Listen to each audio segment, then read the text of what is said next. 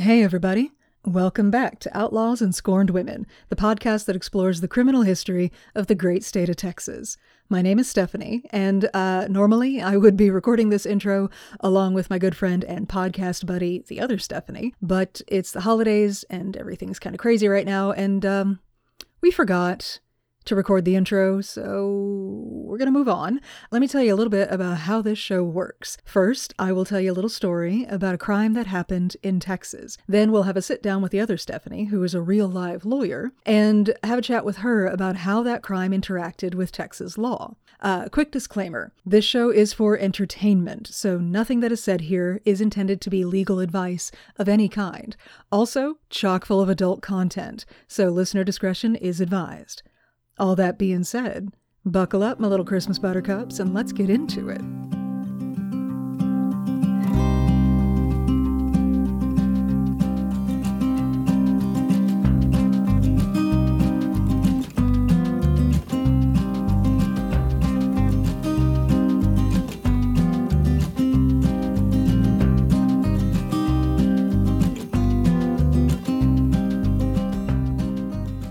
Did y'all ever hear about the Santa Claus bank robbery?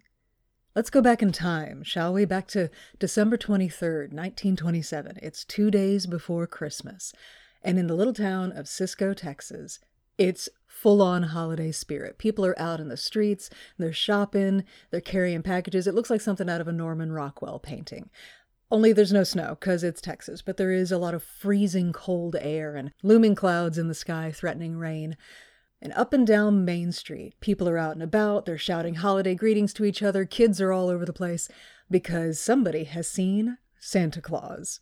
There's a man coming down Main Street, wearing the classic Santa Claus outfit, with the big old fake beard, and the long red jacket with the white woolly trim, going down the street with a flock of kids chasing after him, talking to him about what kind of presents they want, and every now and then Santa will pause and stroke his fake beard and thoughtfully consider the kind of gifts that these kids are asking about. They'll point into the windows of shops and say, "That football right there, I want that football." And Santa would give a hearty ho ho ho and tell him, "I'm sure if Santa doesn't get it for you, then your mama or your daddy or somebody will get it for you, because son, you look like a boy who could play football." And then maybe an extra ho ho ho for good measure. And this heartwarming scene continues until Santa reaches the door of the First National Bank on Main Street. He tips his jolly Santa hat at the kids and steps inside the bank. Well, the kids follow him in because it's Santa. And Santa Claus now walks into the lobby of the bank. One of the cashiers looks up, sees him and smiles and says, "Hello, Santa Claus." But Santa doesn't answer. Santa goes to the counter. The kids and a bunch of other folks come filing in from the street, following Santa into the bank. The cashier says again, "Hello, Santa." But again, there's no answer. All of a sudden, 3 of the men who had just followed Santa into the bank draw guns. They point their guns at everybody in the bank, and they literally say, "Stick 'em up, hands in the air." At first, folks thought it had to be a joke.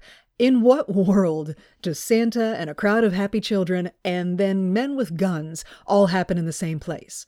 But then Santa pulls a gun too, and the reality of the situation comes crashing down. The mother of one of the little girls who had followed Santa into the bank grabs her daughter and runs across the lobby, ignoring the shouts from those men saying, "Stop, stop or I'll shoot." She busts out through a side door from the bank into the alley, runs down the alley screaming for anybody. She legs it across the street, dragging her daughter behind her to the police station, yelling for help, yelling for the police, because the bank is being robbed by Santa Claus.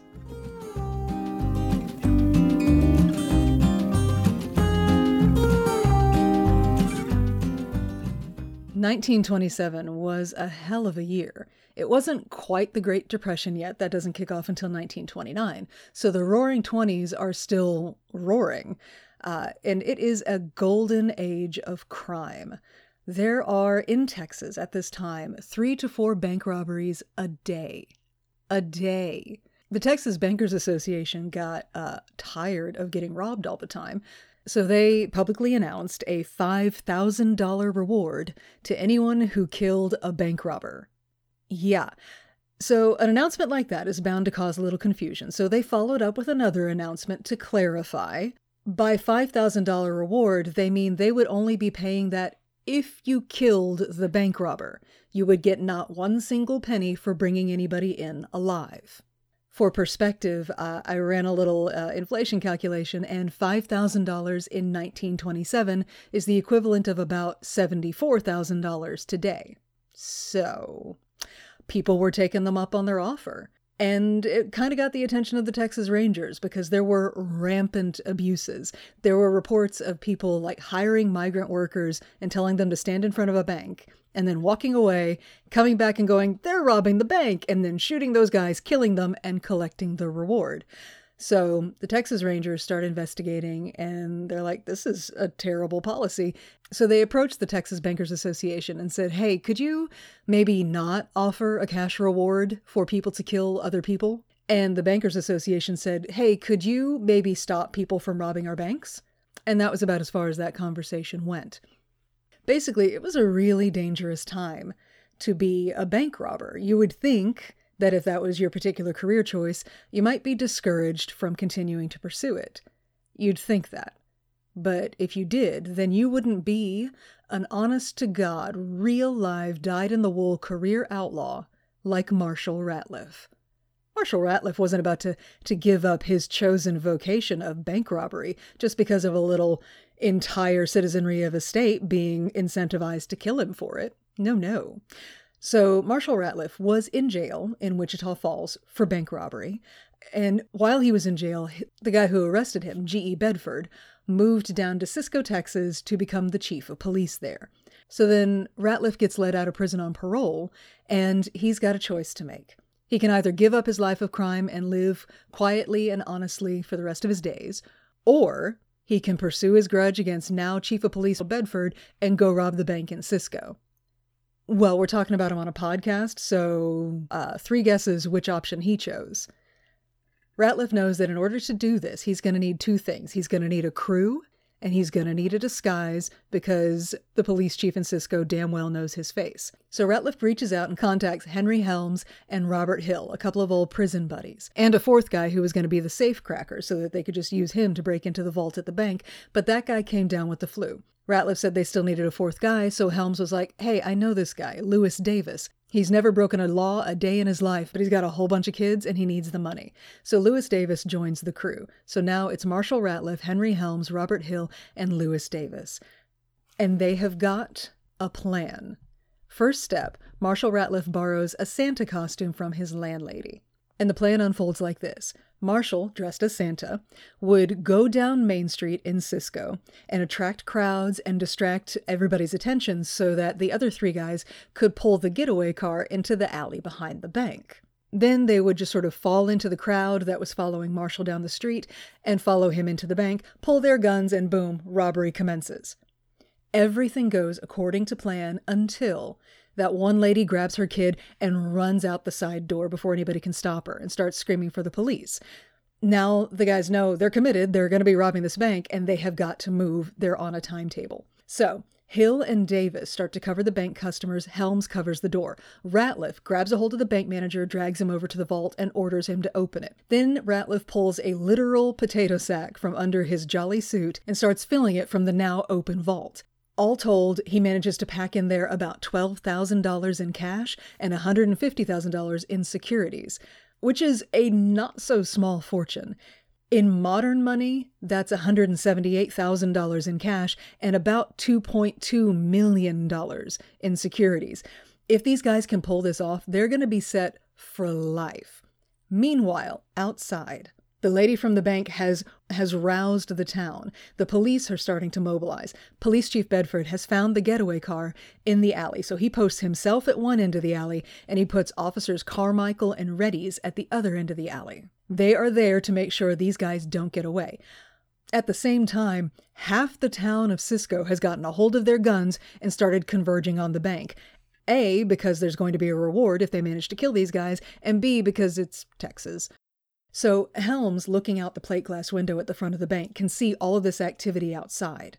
One of the police moves a little too close to the window, so Helms fires a shot through the glass. And that just kicks it off. All the bullets in the world are flying from the bank outside, from outside into the bank, totally with zero regard for the fact that there are innocent civilians inside that bank. At the end of the day, there was an estimated 200 bullet holes counted in the walls of that bank. Hill is shooting out through the windows. Davis is just trying to keep the crowd under control. Helms is stationed at the front door. He'll swing out, firing from a gun in each hand like he's Billy the Kid or something, and swings back inside. Ratliff, through all of this chaos, manages to rally his crew together. Here's the new plan. We got to get out of here. We've got the money. What we're going to do is take everybody in this bank and shove them out the side door into the alley so that they'll cause confusion and keep the cops from getting a clear shot. Awesome. So Ratliff, Helms, Hill, and Davis, they all shove everybody out into the alley. It's chaos out there. You got 2 cops at one end and the chief of police at the other end blocking any kind of exit. So Ratliff and Helms each grab a little girl. 12-year-old Laverne Comer and 10-year-old Emma May Robertson. They grab up these girls and use them as human shields, so the cops can't get a clear shot on them. It does not occur to Lewis Davis to grab a little girl and use her as a human shield, so he gets hit in the chest. But still, all of the robbers manage to pile into the car with 2 little girls and a big bag full of money, and now they've just got to get out of the alley. And the bullets continue to fly, and the robbers have little girl shields, the cops don't.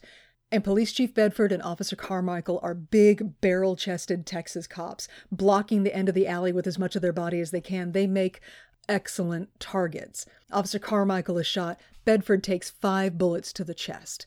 Officer Reddies reaches down to try to help Officer Carmichael, but his partner yells at him, "Don't help me, go!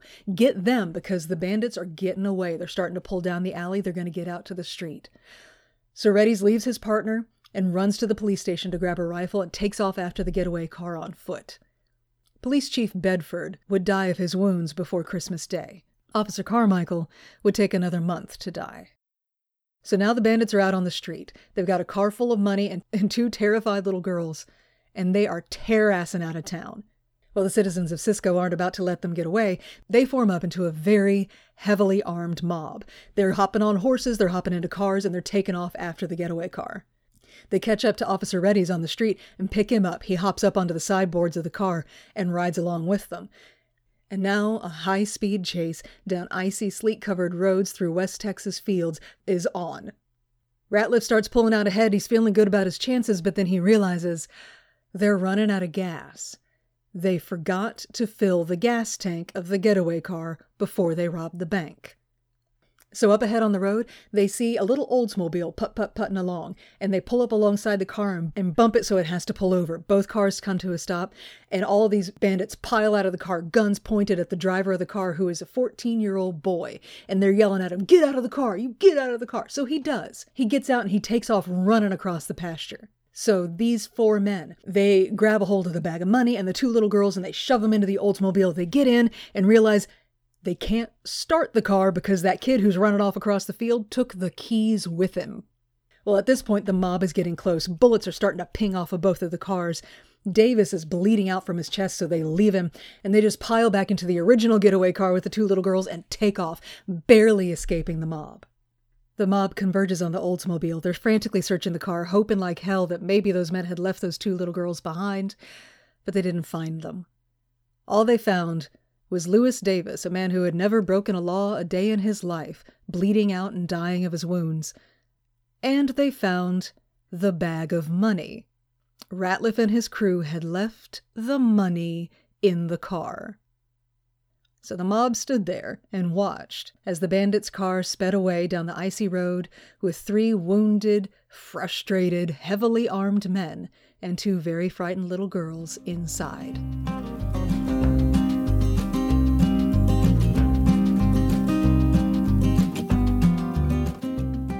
Well, a car with more bullet holes than gas in its tank can only get so far. Ratliff and his crew were forced to abandon the car, thankfully leaving the 2 little girls inside, a few miles outside of town, and continue their way on foot. Now, at this point, the manhunt is on. The Eastland County Sheriff's Department and the Texas Rangers have joined forces to turn out an honest-to-God posse. Dozens and dozens of men on horseback, in cars, on foot, scouring the landscape, looking under boulders, the bottoms of ravines, checking every gas station, residence, warehouse, farmhouse, henhouse, outhouse, or doghouse in West Texas, looking for these 3 men. Now, Ratliff, Helms, and Hill have each been shot, so they're all wounded. They're all wearing just their regular street clothes, though Ratliff has a little extra warmth because of the Santa costume. And they're out in the elements in a sleet storm, trying to dodge the cops. So on Christmas morning, they steal a car. But they're cold, they're miserable, they've lost a lot of blood, and the roads are covered in ice, and ain't nobody in Texas who knows how to drive on an icy road. So they only make it as far as Putnam before they skid off the road and crash that car. So they commandeer another car. This one's being driven by a young man named Carl Wiley, who's got his dad in the passenger seat. Now, their plan is to keep the driver this time because he can't run off with the keys if he's still driving the car. They kick Dad out of the car and start to climb in. But Dad's got a shotgun, and he fires at the car as they're driving away and only manages to hit his son. So Carl Wiley is kept as a wounded hostage of these three men for 24 hours. Now, eventually, they let him go, I can only assume out of sympathy for the fact that he's been shot. And they go steal another car, and they start trying to make it north, towards South Bend, Texas. As they're about to drive across the bridge over the Brazos River, their bandito spidey senses start to tingle. They sense that there is a trap. So they turn around in the middle of the bridge and start to take off, and all of a sudden, all the cops that were hiding in the bushes around this bridge pop up, and they start firing. They jump into their cars. The car chase is on. These three men are driving their stolen car down these icy roads, and they've got a dozen cop cars coming up behind them. And again, as is a running theme with these guys, they skid off the road and crash the car and have to abandon it. They jump out and start taking off on foot across an oil field. Now, this moment, y'all, is cinematic as hell. Picture it. It's a field of oil wells, like a man-made forest of enormous, towering, leafless trees, and these three desperados, one of them still wearing the grimy remains of a Santa suit, are running across this field, trying to zig and zag amongst the machines, slipping on frozen ground, gulping in huge breaths of oil fumes. The cars full of police are bounding at their heels across this field like steel hounds at the chase. The lead car slows down just enough for a passenger to get out, and the sure-footed boots of Deputy Sheriff Cy Bradford hit the ground running as he pulls his faithful shotgun, Old Betsy, and swings her around to aim and fires. Boom! Marshal Ratliff, Santa himself, goes down. He's shot in the leg. Deputy Bradford reloads, and then boom! Boom! Henry Helms and Robert Hill each take shot to the knee. They stumble. It looks like they're going to go down, but no. They stagger to their feet, and they keep going because adrenaline's a hell of a drug, y'all. And so Henry Helms and Robert Hill make their escape across this oil field, and the cops converge on Marshal Ratliff, wounded on the ground. He's wounded a lot, actually. It turns out Marshal Ratliff has a total of 6 gunshot wounds. He also has 6 guns on him, so nobody's really feeling bad about having shot him. The manhunt for Helms and Hill continues, headed up by legendary Texas Ranger Tom Hickman. They keep the pressure on. They never let these men rest, until finally, terribly wounded, exhausted, starving, and freezing, Helms and Hill stagger into Graham, Texas, and hand themselves over to the police without so much as a fight. 7 days after the audacious Santa Claus bank robbery, it was all over. Of the 4 bank robbers, 1 is dead and the other 3 are arrested. The money and the hostages have all been returned safe and sound. So that's it. End of story, right? Oh, no. Not even close. You see, these 3 guys still have to go to trial.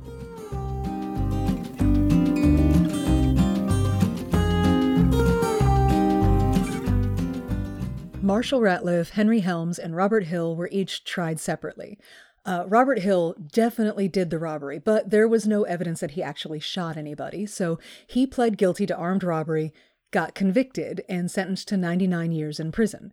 Now, if you listened to our last episode, when we delved into the Texas prison system, you'll see that prison was pretty terrible, even for prison. So Robert Hill escaped prison 3 separate times and was recaptured each time and taken back to prison. He was finally paroled after about 20 years, changed his name, and lived the quiet life of a productive citizen until he passed away in 1996. Henry Helms was ID'd by many, many witnesses as the one who had shot and killed both Police Chief Bedford and Officer Carmichael, who, by the time of trial, had passed away. Helms tried to plead insanity, but that failed, and he got sentenced to death. His last meal was cabbage with sausage and tomatoes, a cup of coffee, and a slice of pie. And he was executed by electric chair on September 6th, 1929. Marshal Ratliff, though. This guy was determined to go out the way that he had lived, an unrepentant outlaw, an irrepressible sociopath fighting his fate every single step of the way. Ratliff was convicted of armed robbery in January of 1928 and sentenced to 99 years in prison. Then, in March of that year, he was put on trial for his role in the murders of Police Chief Bedford and Officer Carmichael, and he was convicted, never mind that literally nobody could testify to having actually seen him shoot them. So Ratliff appealed, and that failed, so then he tried to plead insanity. His own mother was writing letters to the judges begging them to give him a lunacy hearing. Now, I have no idea what a lunacy hearing is or how one could possibly go about trying to plead insanity after you have already been tried and convicted and gone up on appeal. Don't worry, we will be asking the lawyer Stephanie all about this in just a few minutes. But back to Ratliff. The fact that he was now trying to plead insanity was so infuriating to the citizens of Cisco, Texas, who wanted their pound of flesh. They wanted this guy to pay for having killed 2 of their police officers and caused mayhem and ruined Christmas for everybody, particularly 2 little girls. So they put enormous amount of pressure on a judge who issued a bench warrant to have Ratliff moved from Huntsville to Eastland County Jail, closer to Cisco. Now, in order to help his case that he was crazy, Ratliff started acting crazy. He faked a catatonic paralysis so convincing that his 2 jailers, Tom Jones and Pat Kilborn, had to move him, had to feed him, had to dress him, had to bathe him and take him to the toilet. They had to do everything for him because he had lost his mind so thoroughly, obviously, he couldn't move himself. He did it all so convincingly that Jones and Kilborn finally slipped up, and they left him in his cell with the door wide open. So Ratliff snuck out of his cell down to the jail guard office and stole a gun. Now, about then, Jones and Kilborn had noticed, oops, the paralyzed guy is not in his cell. So they get down to the office just in time for Ratliff to turn around and shoot Tom Jones dead. He tried to take a shot at Pat Kilborn, but Kilborn tackled him to the ground. Now, while this is going down right outside the office, Kilborn's badass queen of a daughter, Mala, sees her father tackling a prisoner to the ground. She grabs her own gun and jumps in to try and help him. Other people nearby had to physically restrain her from shooting and killing Ratliff. Kilborn pins Ratliff to the ground, beats him unconscious, and drags him back to his jail cell. So now a crowd begins to gather outside the jail. Not just any kind of crowd. This is an ugly crowd, as though perhaps the bloodthirsty spirit of frontier justice has risen up and taken possession of 1,000, 2,000 people, turning them into one massive angry beast with 1,000 mouths, yelling for Ratliff's blood. They're outside the prison and they will not be turned away.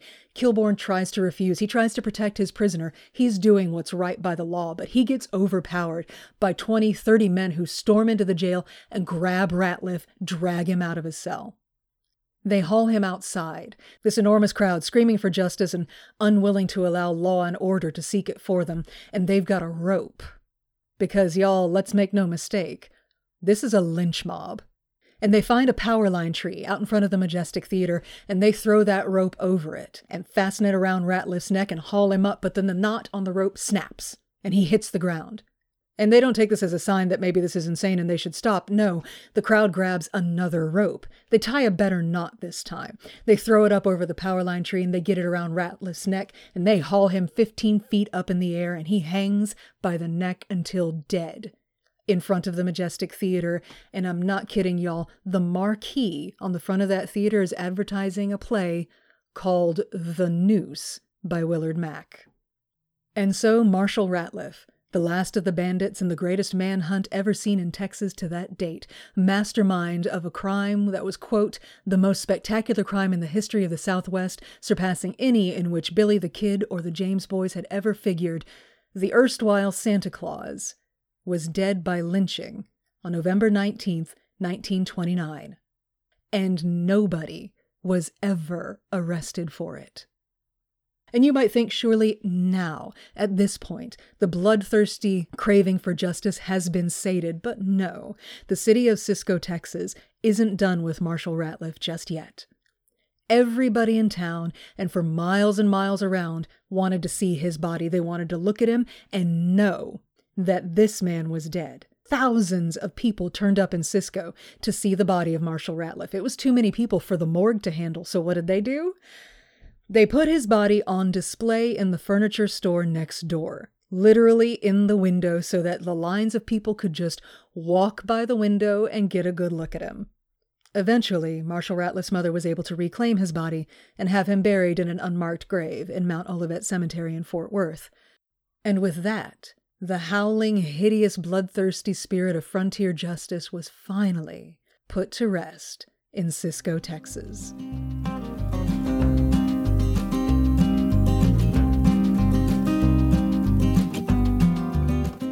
Don't make me get my vigilance committee, my vigilante committee all up in your business. Is vigilance committee like... It's vigilante committee, No. I think vigilance I like sounds vigilance better. committee because that sounds like the modernized version of a vigilante committee. Vigilance it sounds like the level of attentiveness it deserves. Well, but vigilance committee sounds like it's run by a bunch of Karens. Can you imagine? This is the modern day lynch mob, is a bunch of Karens typing away on their phones. So many managers. So many managers. All managers run in fear. Oh my God. Wait a minute. Get out. It is vigilance committees. Wait, Get out. Did you just Google my Karen concept? What's vigilance committees? When I said vigilance committees, I thought I was saying it wrong. But no, according to the Texas State Historical Association, I was saying it right. That is the best website ever. Isn't it? I have lost so many hours They TSHA online. so many articles. Vigilance committees. What do vigilance committees do? Is it really a bunch of Karens, or are there more cowboy hats involved? This is the mob rule. Like, Oh. some of it overlaps with that period we were talking about last time. Mm-hmm. Right. So when the wheels of justice are slow, Mm-hmm. and then in certain areas where there was a lack of law enforcement, in certain instances, these committees would form, and they would execute justice, and they would resolve disputes. Sometimes violently, sometimes, I feel like with a lack of certain evidence, maybe. I feel like probably most times violently. Yeah. And I'm just going to go out on a limb here and say that these vigilance committees were probably disproportionately applied towards people of color. Okay, so we can go ahead and use the concept of lynch mobs for the disproportionate use against people of color, because that was a real thing and very much a thing in Texas. I was going to tell you, we could do... proud of Texas in this moment. Ugh. I went down some rabbit holes. We could do an entire episode on lynch mobs and lynching and can we? vigilante mobs That in would be Texas. so fun. We're gonna. I mean, now that you've thrown that out there, send myself an email about it. There is a huge wealth of information, and apparently some of it is quite well tracked. And well, because it's like, it's not even...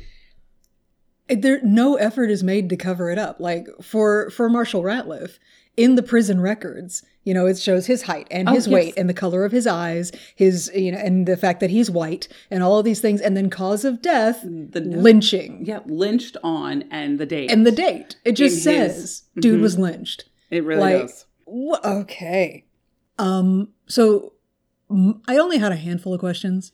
Right. And one of them we're going to, quickly gloss over, because I could not find the procedural information for Ratliff and his trials. And I found Helms's court case. Oh, nice. But I did not find, because they were tried separately, I did not find any relationship to the issues dealing with Marshall Ratliff.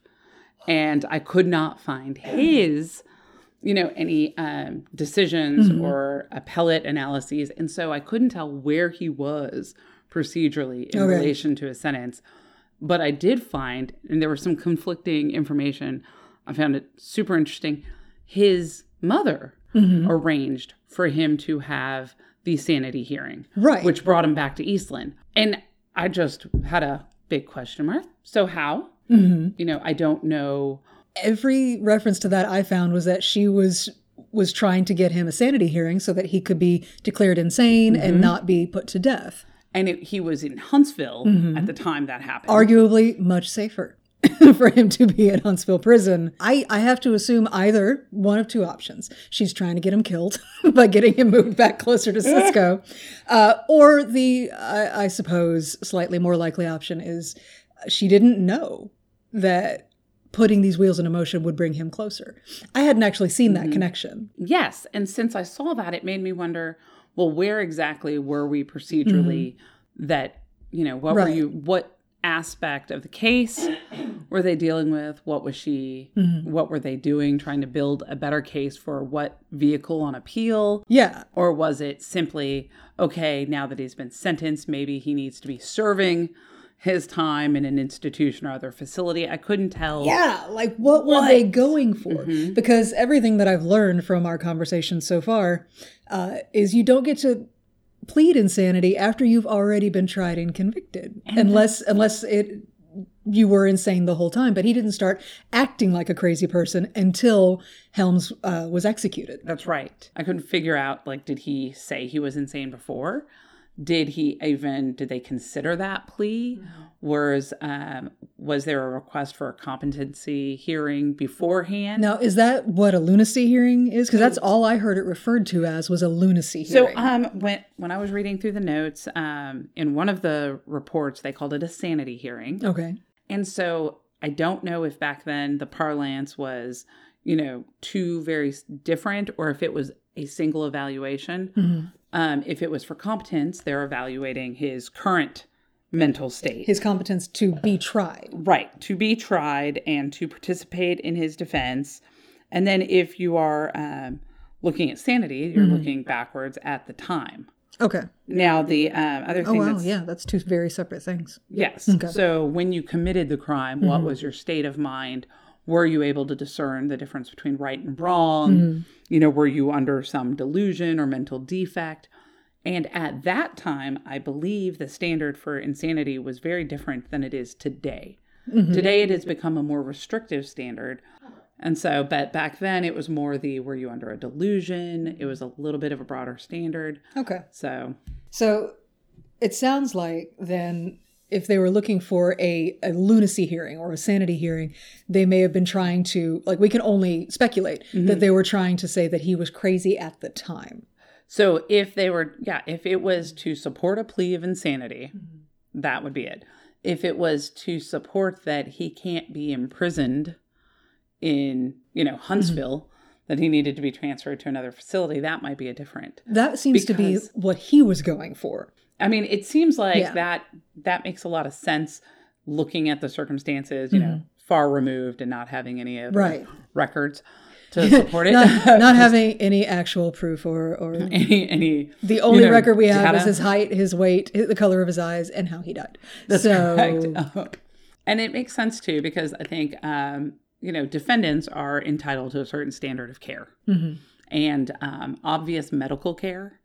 And obvious medical attention is one thing that you are entitled to. And so if he needed particular care at a psychiatric facility, that may have been an impetus for him to be evaluated. So he got tried for the armed robbery and convicted and sentenced, and then later tried for the murder. Yes. What? Was that weird? I found that seemed weird to me. And that's also because would that not have been a murder committed while doing the armed robbery all in one trial? And so I thought that was strange, and I wanted to get a sense of procedurally what was going on there, because that also, to me, would bear on this whole sanity and competence inquiry.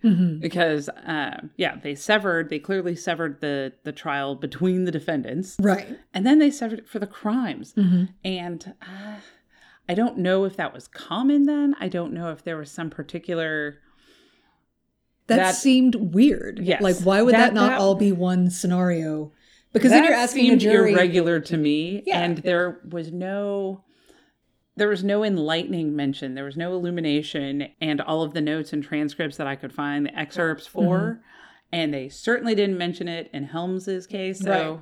And it's because they did it for both of them. And it's it seems odd to ask a jury to look at armed robbery. And this is a fucking infamous case. There's no way the jury doesn't know how things shook out. So look at the armed robbery. We're not going to talk about the fact that 2 cops were killed yet. And then you get to the murder trial, and you're like, we're going to talk about the fact that 2 cops were killed. Maybe this was why they did it. The guy's already convicted of the armed robbery. You know he did it. Right. So here he is, and you're going to decide if he actually killed some people while he did it. Yeah. Maybe that was it. Maybe that was the strategy. I think the risk there would have been, if you're not guilty in the first instance. Right. Well, that really gums up your later trial. So I thought it was, I did think it was weird that they did that, but I didn't get the reasoning or rationale. Okay, good. It's not just me not knowing what the hell's going on. That really was strange. What was interesting was a lot of consistency in the reporting about mob justice that would occur. And it seemed like the reason you have a lack of investigation after the fact. Like zero. There was a grand jury, but I could find almost nothing about what the grand jury thought or what their findings were. I feel like that was a formality. Yes, so that's right. Some of the reporting about when these instances would occur, it appears that very influential people in the towns were parts of the mob. Oh, no. And so if you look too close, like the mayor's kid is probably in there. There could be, yes. And in many cases, information about where the defendant is so that the unruly mob can go and, demand them. How did this mob know he was there? Because obviously, once the scuffle breaks out and there's shots fired inside the prison, some certain amount of information is going to get out. But the mob was kind of already there. So it seemed from the reporting that 200 people showed up and entered the jailhouse. Right, but there was 2 people had been watching. One was at the front and one was with Ratliff. Right. Against 200. But I saw reports that outside there was 1,000, 2,000 people. The street was full of people. And there was 30 guys that managed to overpower Kilbourne himself. And it took 30 guys to overpower Kilbourne himself to get to the prisoner. There was one law-abiding dude in this whole situation. Yeah, and it seems like one of the articles said 200 people got into. Yeah, how the hell? How the hell did 200 people get into the prison? And then what did they do once they got in there? Were they just standing around? Can you imagine? Making a serving line. I don't. Just I don't know what it's like to be a part of a mob. I imagine there's a lot of standing around and scowling at stuff. But that momentum, that energy has to burn off pretty quick. Oh, so what keeps it going? That is actually in the history when you're describing an unruly mob or this vigilante mob. One of the features is it forms quickly, it does the violent act, and then it dissipates almost as quickly as it came together. I swear, bizarre. It's like possession. It's all of a sudden this it just spins up into existence like a tornado, and it destroys a bunch of stuff, and then it's gone. Or it kills one guy in a really poetic moment, hanging by his neck in front of a theater that says The Noose on the marquee behind him. In the movie of this crime, in my mind, there's the silhouette of his feet sort of swinging gently in front of this brightly lit marquee, and then the focus changes, and you see the letters come into focus, and you see it says The Noose. But then it would be accused of being a little too on the nose, this ridiculous Hollywood fiction. But no, y'all, that happened. It really was The Noose. It had just opened on Broadway a few months before. And now it was traveling, and it was in Cisco, Texas for some reason, just in time for somebody to be hanged out in front of the theater. This was such a great, just infamous story. There are so many... People are all over it. There's a painting on display in the bank in Cisco, Texas, a painting of the Santa Claus bank robbery. They love this story so much. So, were you able to find anything about how legal it was for the Texas Bankers Association to offer to pay $5,000 to kill people?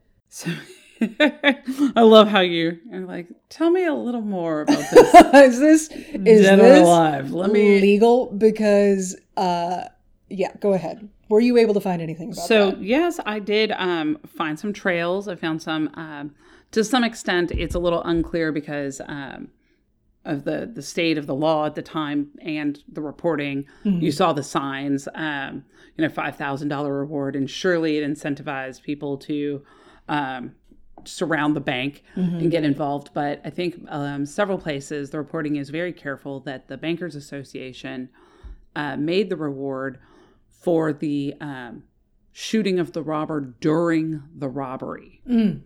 So it's, to me, clear that there is this limit that has to be consistent with the law. Like if you are defending oneself or defending another person during the course of a crime, that is significantly different than somebody walking upon the bad guy robber, in a calm and pleasant scene and just shooting them. Right.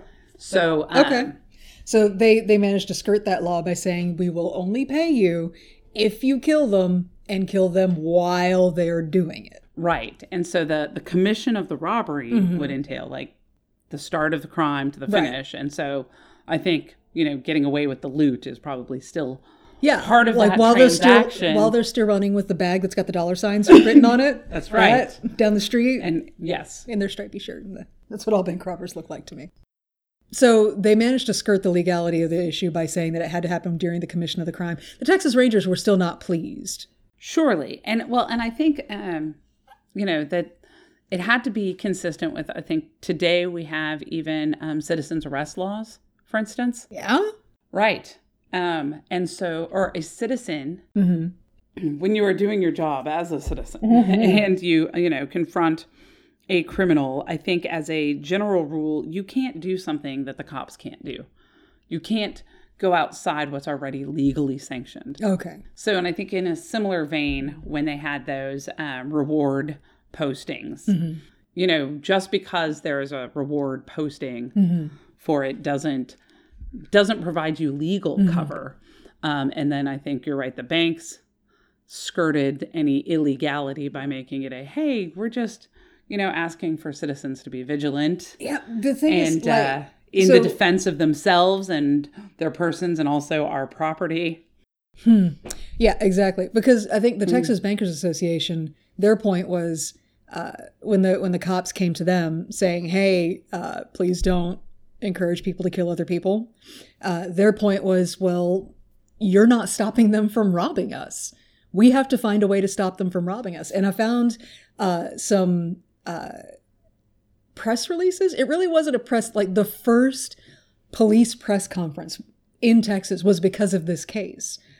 Tom Hickman, the Texas Ranger, had to get up in front of reporters and say, okay, we are looking for these guys. I promise we're going to find them. And so that was the first time that happened. But the Texas Bankers Association, the language of how they put it was like, we have to do something this extreme. We have to put an enormous dollar sign on these guys because that's the only language that criminals understand. And so we are speaking to them in their language.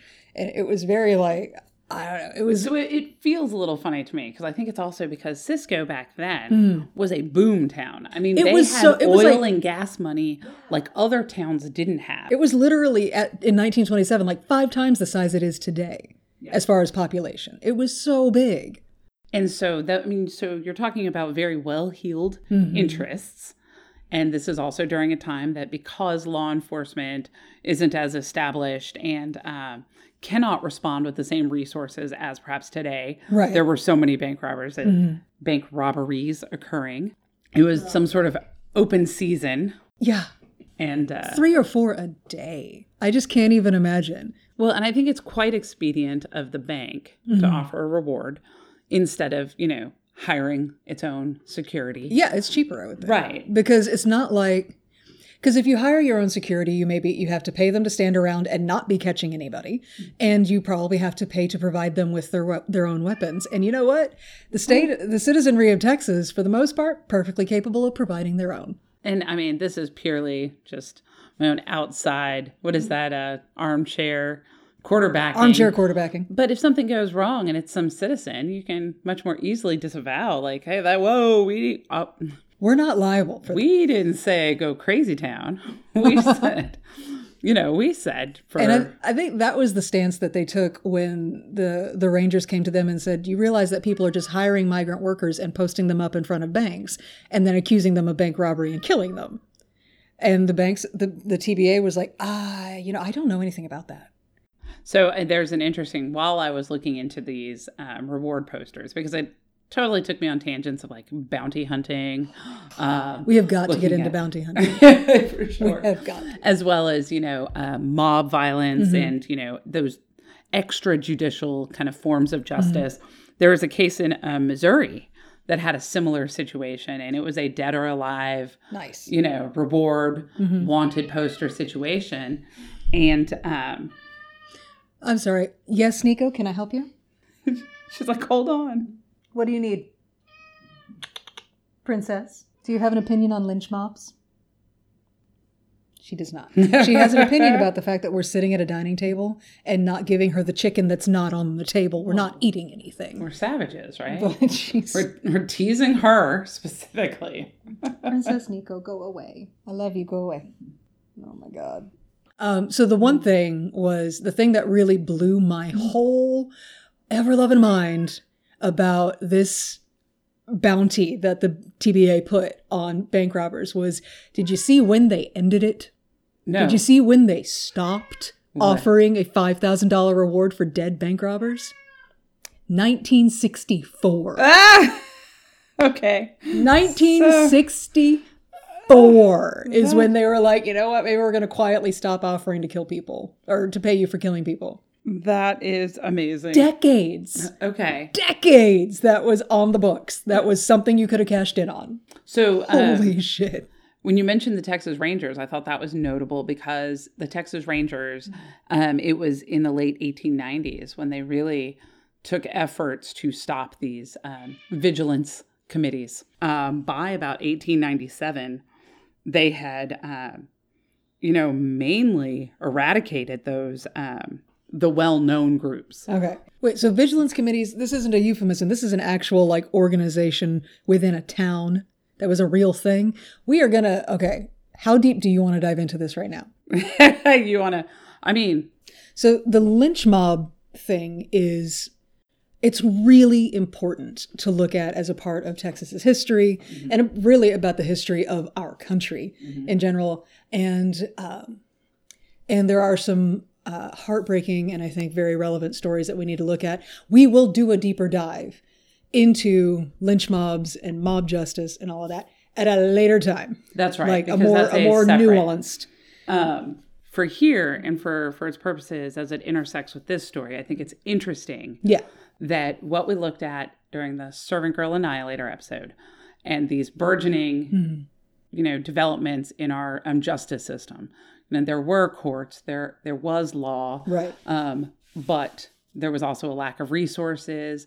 There's that justice delayed, feels like justice denied, and so there were those gaps in the justice system and the resources that caused vigilance committees and vigilantism to kind of spring up in that absence of structure.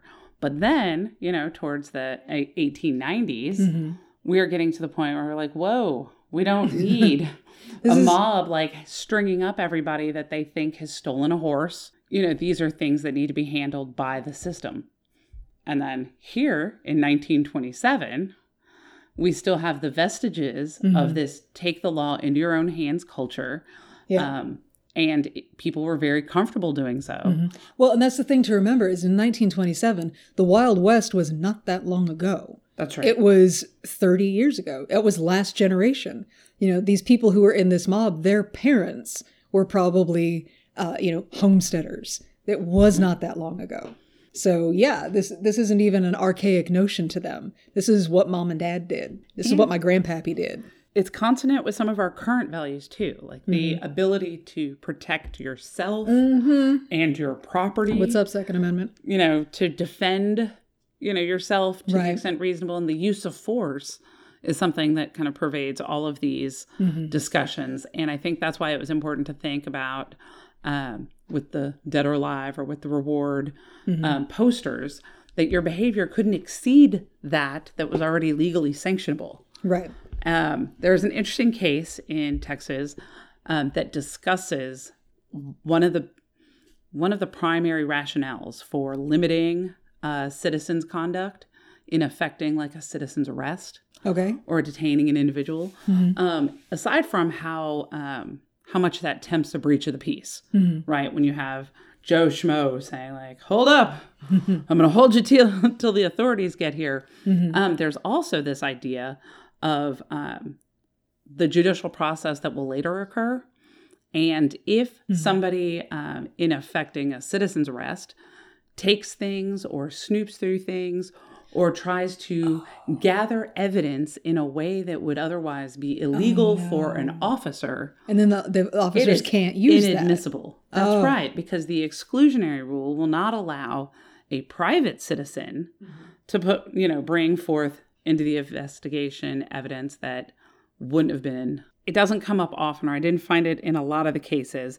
Usually, though, when you're reading an appellate case on an issue, it's because some stuff has gone really wrong. Because this is the case that made the law, and you're like, oh, I don't know if you should have done that. And the case I read that detailed the role of the exclusionary rule with regard to evidence and, not wanting private citizens to taint the whole body of evidence that can be used in a trial.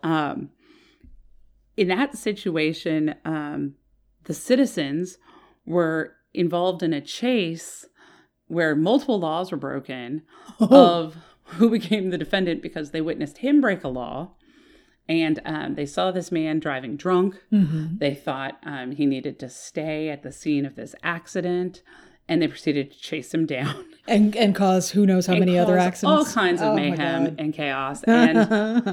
And that's, of course, the circumstance that becomes, the discussion for the court. Right. And that's not the same as like, whoa, hey, guy, I'm just going to kind of, stand here and keep you here until the police come. It's a much greater distance between those two examples. And in this case, the court brought up the fact that, like, what you don't want is a bunch of private citizens, like, stopping somebody and saying, look at all the drugs we found, and look at all the money we've where did you find that? We pulled out of this and that, because not only is that just destructive to the whole investigative process, but now you have this allowing citizens to do what the government cannot do. Right. And you can't incentivize this perverted system where individuals are going and doing what would... Where the government implicitly looks the other way while the citizens plant evidence or contaminate the fuck out of crime scenes. Or just violate the civil rights, the defendant's rights, right? To not incriminate themselves, to not allow their homes or their persons to be unreasonably searched. This is a and seized. Tight rope. And another thing, just separately, police officers are aware of the standards that govern their conduct. Oh, yes. They are much more aware of the laws and the statutes and what they say. And, all of us who may or may not witness a situation, we don't know the rules of engagement. Right. So we don't know how to keep ourselves safe in those situations, but we also don't know what's going to completely ruin. But I've watched every episode of Bones. Right. So I know. I know what counts as evidence and what does not. I have seen the NCIS. I have watched CSI. I, as an average citizen, have now been educated by TV and can run willy-nilly out into the world. People listening cannot see that we both just made the same arm gesture to indicate flinging ourselves out into the world to do citizen justice. Well, that's right. No, sure. I think because I've seen so much, what is that? NYPD Blue. And I've watched all the Law and Order series. Look, I learn a lot from watching Jimmy Smits do things. I can say I know what probable cause is. I learn a lot about myself as a woman watching Jimmy Smits do things. I know what smells like probable cause. And I think I know what I'm doing. Well, and it's funny because the case that I read, it confirmed that a citizen's arrest is legit. It is. It does exist. I don't think anything in the case suggested it was advisable or that, that was necessarily something we'd want to encourage because of all of the reasons we just... But typically, a citizen's arrest would occur out in the world where authorities are not already on the scene. Well, and right. I would think. Certainly not in a case where the... person in question, the criminal in question, is not only already arrested, but has been tried and convicted and is being held in a prison, already awaiting further legal action. I was not about to, that's Nobody got to collect the dead robber reward in this situation because of what happened there, for sure. But the idea, though, you're right. In some circumstances, a citizen may act to defend themselves or others, or try to prevent a breach of the peace. And it seems like those are all legitimate human scenarios, and the law recognizes that. Or sometimes, because like I train in Kung Fu and self-defense, and most of what we train for is to disable an attacker so that we can get away. But the reality of the situation is, once we've disabled somebody, we may need to then make sure that they stay down so that somebody can call the police. So there's a situation where somebody would need to be subdued and then awaiting police. And then I guess at that point, like, do you have to officially declare a citizen's arrest situation? Or are you just waiting for the cops to show up and they'll take it from there? So I'm assuming that at some point you're like, hey, I'm apprehending you, or I'm putting you under a citizen's arrest, because the assumption is that you're acting as a reasonable agent under the circumstances. Right. It's a question that gets asked under the facts and the circumstances. You have to look at the way everything went down and what all the facts lend to that situation. But I think you brought up a really good point in that all of this is also bound up. That was accidentally. Yes, but you did. The reasonable use of force. Okay. Right. So one of the big problems with those wanted posters and trying to make it conform to what's legally permissible is you're only allowed to use force that's reasonable under the circumstances. Okay. Right. And who determines what's reasonable? That's a fact question. That is something a jury decides. That's a later situation. That is looking at all the facts and circumstances. What's reasonable is what, 12 people would determine is reasonable based on just everything you can put forward. And that would have to be, what were you apprehending under the circumstances? What did you truly feel was the lay of the land? And then what an objective third party would think of the situation, right? So if somebody wearing a clown suit was coming at me and I am terrified, so I shoot him 10 times. That was not a reasonable reaction. That's not a reasonable. Even if it caused me all the fear that I was going to be murdered in my life, that a third party would not look not on that objectively and go, reasonable. You were so in danger. Unless that third party was me, in which case, yes. You're like, but it do was a you clown. have more bullets? But it was a clown. Did I ever tell you that I was a clown? No, but this changes everything.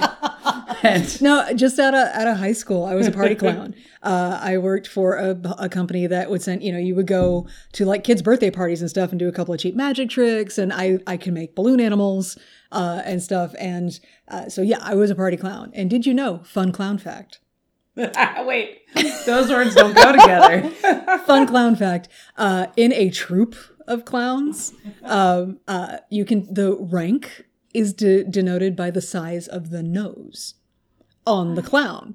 So if you are a little baby clown like I was, then you had like maybe just drew a red circle on the end of your nose. I graduated eventually to, it was like a half a maraschino cherry spirit gum to the end of my nose. My boss had this giant honker that like you squeeze it and it would go, and that was his nose. This is today I learned. You learned a terrible thing about your friend. I'm sorry. I'm going straight to the world with that one. Sparkles. I was Sparkles the clown. That was my name. Of course you were Sparkles. Okay. Did I ever tell you about when I got pulled over? Oh, I don't know, but I just feel like somebody should say something about who is seriously doubting whose commitment to Sparkle Motion. So yeah, I was. It was like my second job ever. And I'm going to this kid's birthday party. And so now, mind you, this is a time there's no cell phones. Okay. I have a pager and there are pay phones and I have directions written down on a piece of paper to get to this lady's house. That just dated us entirely. By the way, paper directions, payphones, Sky Pager. Yeah. I am in my mom's car. It's a little LeBaron convertible, top up. And if you're going to a kid's birthday party, you have to already be in costume when you get there. You can't show up as a regular lady, excuse yourself to the bathroom and come out as a clown.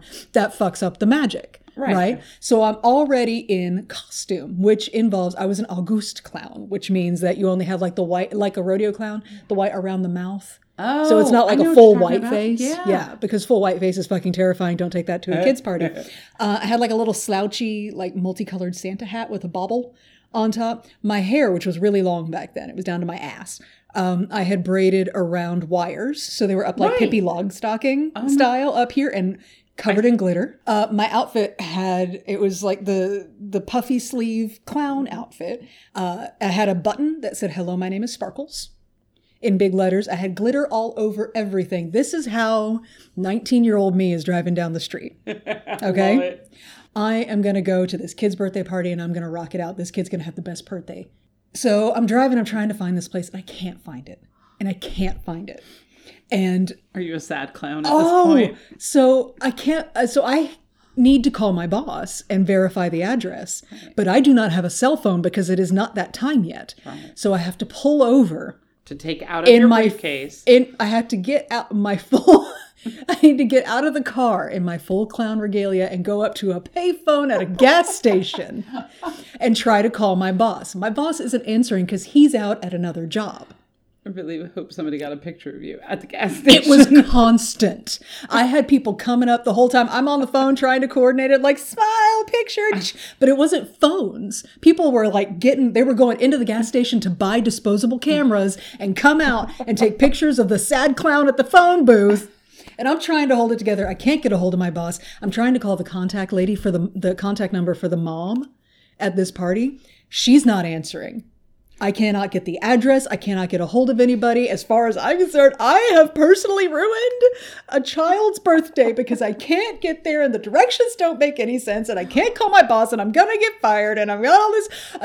I am on the verge of tears. But I finally called my mom because there are no other solutions and I don't know what to do. So I call my mom and she says, "Honey, come home." Like, I'm already an hour late for this party. Aww. There's no way I'm going to get there in time. I don't know what's happened. She says, "Baby, just come home." Aww, okay? And I'm like, "Okay, Mom." And I get in the car and I'm driving home. And somehow the cop saw the expired inspection sticker on the windshield and not the clown behind it. So I get pulled over, and that's just fucking it. I am done. I burst into tears. When it comes to birth control? No. What is going on? I was going to give you awesome background music, and there was a fucking ad. Standing outside a broken phone booth with money in my hand. Oh, okay. Stop contributing. I was trying to add value, and instead... You can't add value that I would have to pay the rights for. Stop doing that. Then there was a birth control ad. Look, if dressing up as a crying clown isn't birth control, I don't know what is.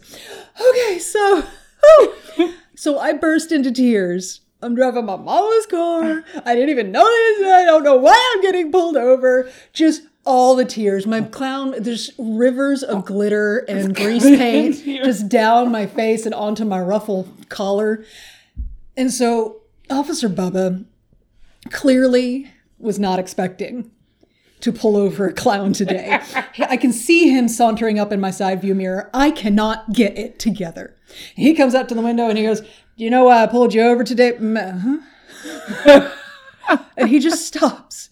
And I'm weeping into my hands. And I told you, I've got the spirit gummed maraschino cherry on the end of my nose. I go to look up at him and it comes off. And I'm holding my nose in my hands. And I look up. It's hard to turn my head because my braids are getting stuck on the headrest of the back of the car. I look up at this police officer and I go, "My nose came off." And he says, "I'm sorry. Please don't cry." And then he leans over, looks at my button and goes, "Sparkles." I would have tiptoed backwards away from the car. He let me go with a warning and told me to get my inspection. updated. Oh, so all of okay. that is to say that I know on an intellectual, personal experience level that clowns are not dangerous. They're not. But if I saw a clown chasing you and your reaction was to shoot him 10 times in the chest, I would be the third party that said, I don't think she shot him enough. You're right. It was not an appropriate level of force. She should have used a bazooka. That was clearly a supernatural monster that she was trying to slay. Fucking clowns. So, anyway. But right. So reasonability. Reasonability is a wildly recurring concept in the law because a lot of our decisions, especially our split second decisions, our decisions to protect ourselves or use force, a lot of things are whether or not we're negligent in some circumstance. It's all based on were we being reasonable under the circumstances. I love that the law is like, can we just be reasonable? I'm the law. I just want you to be a reasonable human being. Right. Because it can't be one size fits all, right? Like when you're talking about defending yourself, right? And, say you're Chuck Norris. What is a threat to Chuck Norris is very different than what is a threat to the personal safety of, you or I. Right. So yeah, when you are defending yourself or when you are allowed to use only that force which is necessary to defend yourself, then that's a question of circumstance. The other thing is deadly force has its own. You cannot just use deadly force when non-deadly force would suffice for the situation. Okay. When you are defending yourself against the commission of a crime, you would be able to use deadly force to prevent the use of deadly force. Okay.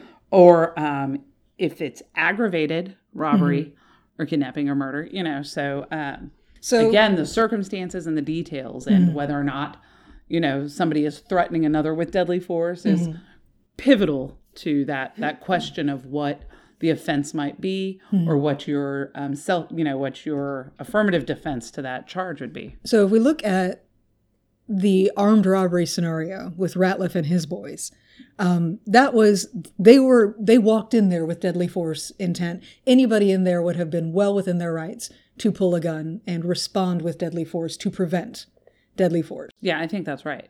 Because there were children, there was a crowd citizens, of them. They were all the bank, there were loaded guns being used. They were like, stick them up. We have the intent. We were clearly pointing guns at all of you. Right. So then, we talked a lot about the lynch mob that ultimately made the end of Marshall Ratliff. But then there's the mob that gathered outside while the police were there, that at the bank, the mob that gathered to try and stop these guys from robbing the bank. And like the cops at the time did not seem to have any problem with having a couple of dozen armed citizens as backup. And they were like going to the hardware store and buying guns if they didn't happen to have one on them right then. Just like throwing some money on the counter. Give me a gun. They're robbing the bank. And everybody seemed really cool with that. Yeah, I found that really bizarre also because Thank God, because I thought it was weird and I needed to know that also from somebody who had legal training, it would still be weird. I think it is, of course, because it wasn't the facade of the bank just riddled with bullets. Like 200 And so you're talking about a situation where you don't know directionally where all of these shots, And at the end of the whole manhunt, like 8 people had been injured.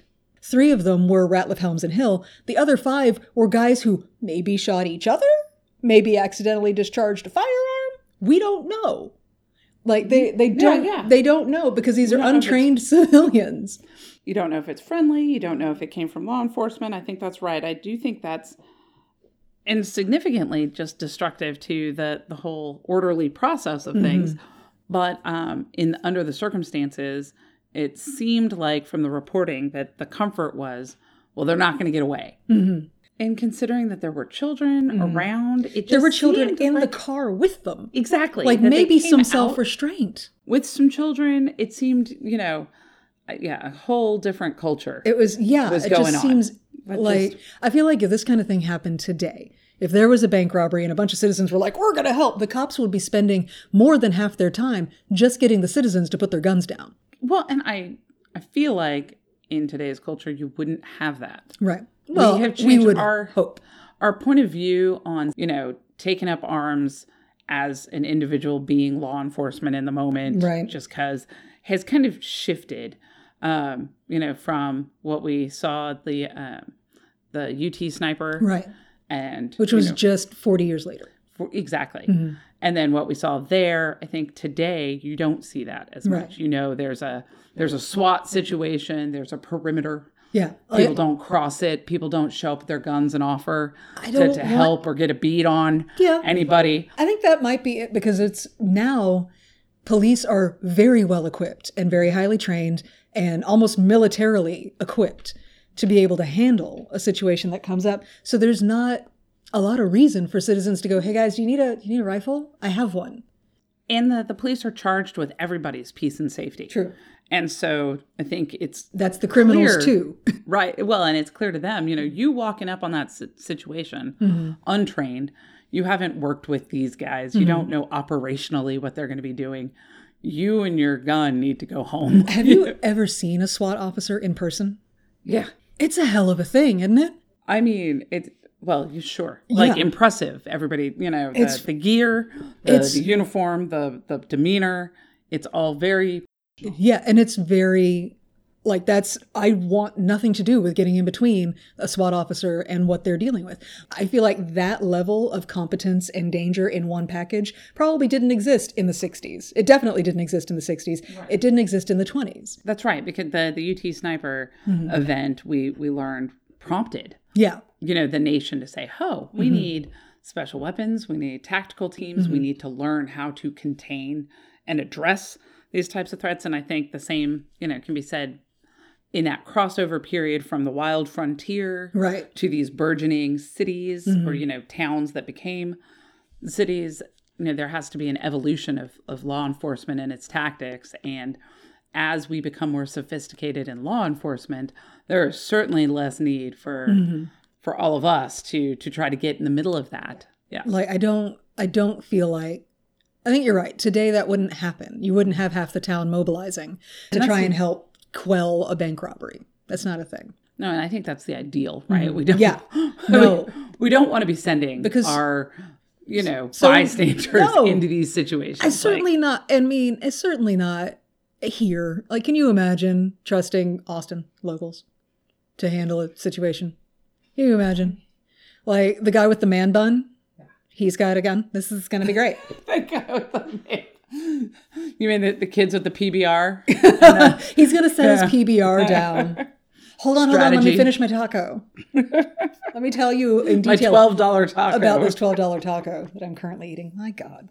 Anyway, no. So how did we even get here? Okay, so the mob. We were talking about the thing. We talked about the mobs. The mobs, plural. Yeah, because this was a two-mob case. This is a two-mob scenario. Exactly. I think it's interesting because the mob that circled the bank was clearly incentivized by the reward, which equated to a lot of money back then. Yeah. And I could use $75,000. Yeah. I'm not going to kill somebody for it, but, saying. I'm not saying I didn't already imaginarily spend it. Yes. And in all this whole thing, I think it's interesting, too, that the bank recovered all of its money. Yeah. They didn't even get anything. They got nothing. They lose. And you're right. They were the most bungling, incompetent bank robbers in Bank Robber Town. This was not Heat. No. These guys, Ocean's 11, these guys were not. No. But they had a plan. This was a surefire thing. We're going to pull this off. I almost feel like Ratliff was like, I have robbed so many banks. And he was in jail for bank robbery, so maybe he wasn't real good at it.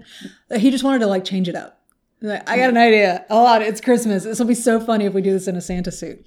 Did you hear about the Christmas Eve service at the church in Cisco after this? No. It was the next day after this bank robbery. The manhunt is still on. Yes. 2 cops are dead in town. There was bullets. Everybody was traumatized. 2 little girls are never, ever going to recover from being kidnapped by armed men. But so they had the Christmas Eve service at the church, and they had a Santa come in to ho, ho, ho, it up with the kids. So he comes in, and there's silence. And then a little boy goes, Santa, why did you rob that bank? I did read that little excerpt, and I didn't realize that was at the service. Okay. Oh, can you just, because kids don't know. There's no difference between one guy dressed up as Santa and another guy dressed up as Santa. As far as these kids were concerned, the bank robber just walked in. What else you got? Just interesting and compelling that they were like, only for the dead bank robbers, not for apprehending, not for allowing them to be brought through the not justice for holding system. on to them.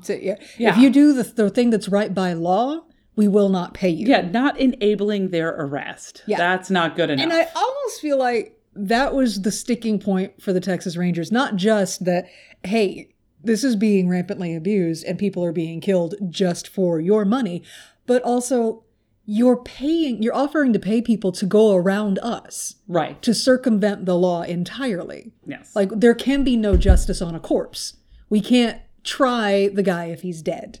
And I think that shows the streams, right? That there were changing times. Like the same thing we noticed with the reforms that were happening with the original prison system, right, and the original justice system. And we have these streams of consciousness through the time that, hey, maybe less mob justice, maybe more let the law be the decider. Let the law work. Yes. And because law took time, and because the law didn't have a definite outcome that you knew you were going to like, people didn't want to let it do that. Hence why Marshall Ratliff, the crowd gathered outside the prison, because they heard somehow they heard that he was going to try and plead insanity and that he was a catatonic, paralyzed man now. Yes. And they could not fucking believe that shit. And one note was that people were frustrated because they weren't getting their justice fast enough. Right. Like, because it had already been, like, this is 1929. It had already been 2 years.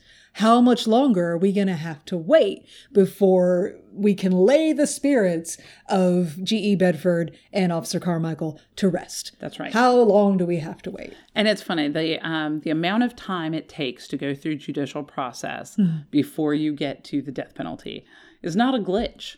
That is the system, the way it is supposed to work. That is a feature, not a bug. That's right. You get to exhaust your appeals. You get to make your case. You get to make every reasonable attempt, to preserve your life in person, which is why we are this country and not some others. And if you are taking the law into your own hands, I mean, like, I spent today watching a lot of Batman. That's just what happened to be. And so I love a good romanticized vigilante. But you know what Batman did? He captured people and then he gave them to the cops. What these vigilantes were doing were circumventing the legal system entirely. They weren't picking up slack where the cops couldn't do it. Right. And then handing it off to the legal system for justice to be done. They were doing their own justice. The thing that really blew me away about this entire case was not just the like yakety sax bumbling incompetence of these bank robbers. That was delightful. Like, oh God, yes. It was all Benny Hill music Benny Hill all the time. Was it just that? Like, that was adorable, and I really kind of loved that part of the story. The part that blew me away was the mobs. Yes. And like we return back to the thing that I'm learning about Texas is, why would you ever commit a crime here? Why would you have ever throughout the history of the state? Why would you do it now? Oh my God. Because, well, Texas has been lawless for so long and so thoroughly and creatively lawless that I'm starting to learn through the process of doing this podcast that the legal system in Texas is pretty thorough now. Yes. Okay. Because it's had a lot to respond to. It's a well-tested immune system.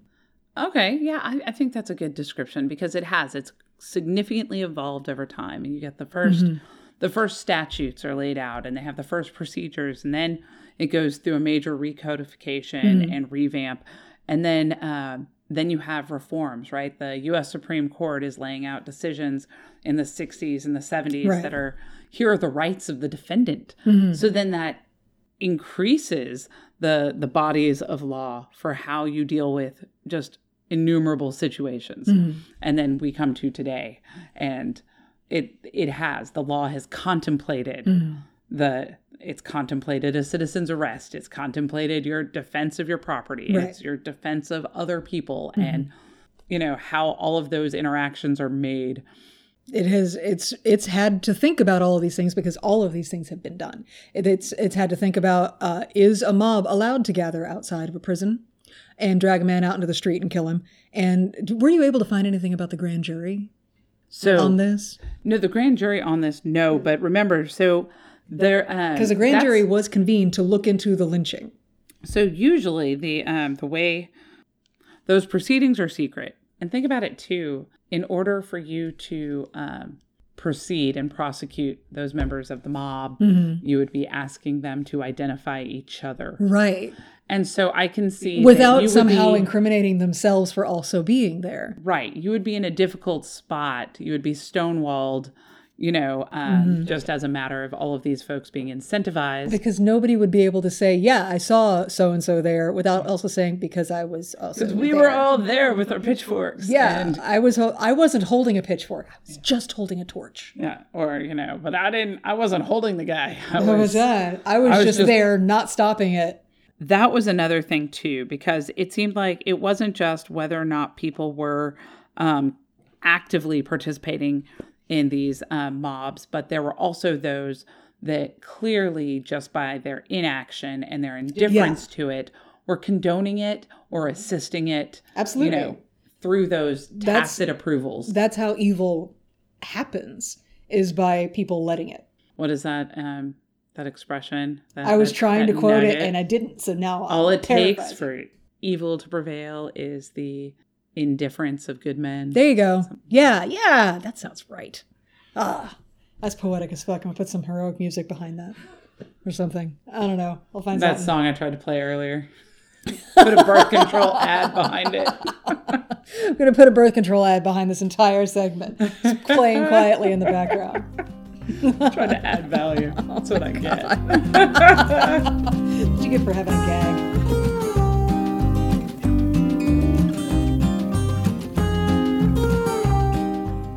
Well, all right. Thanks for hanging in there, y'all. We do appreciate you.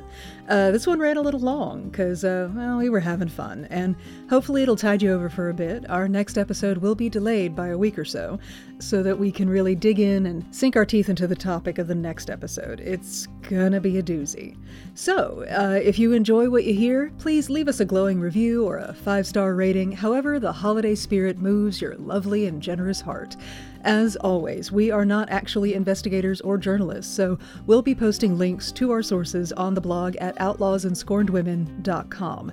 If you have a question or you just want to say hi, you can email us at outlawsandscornedwomen@gmail.com or find us on all the social medias at OSWPodYall. That's at OSWPODYALL.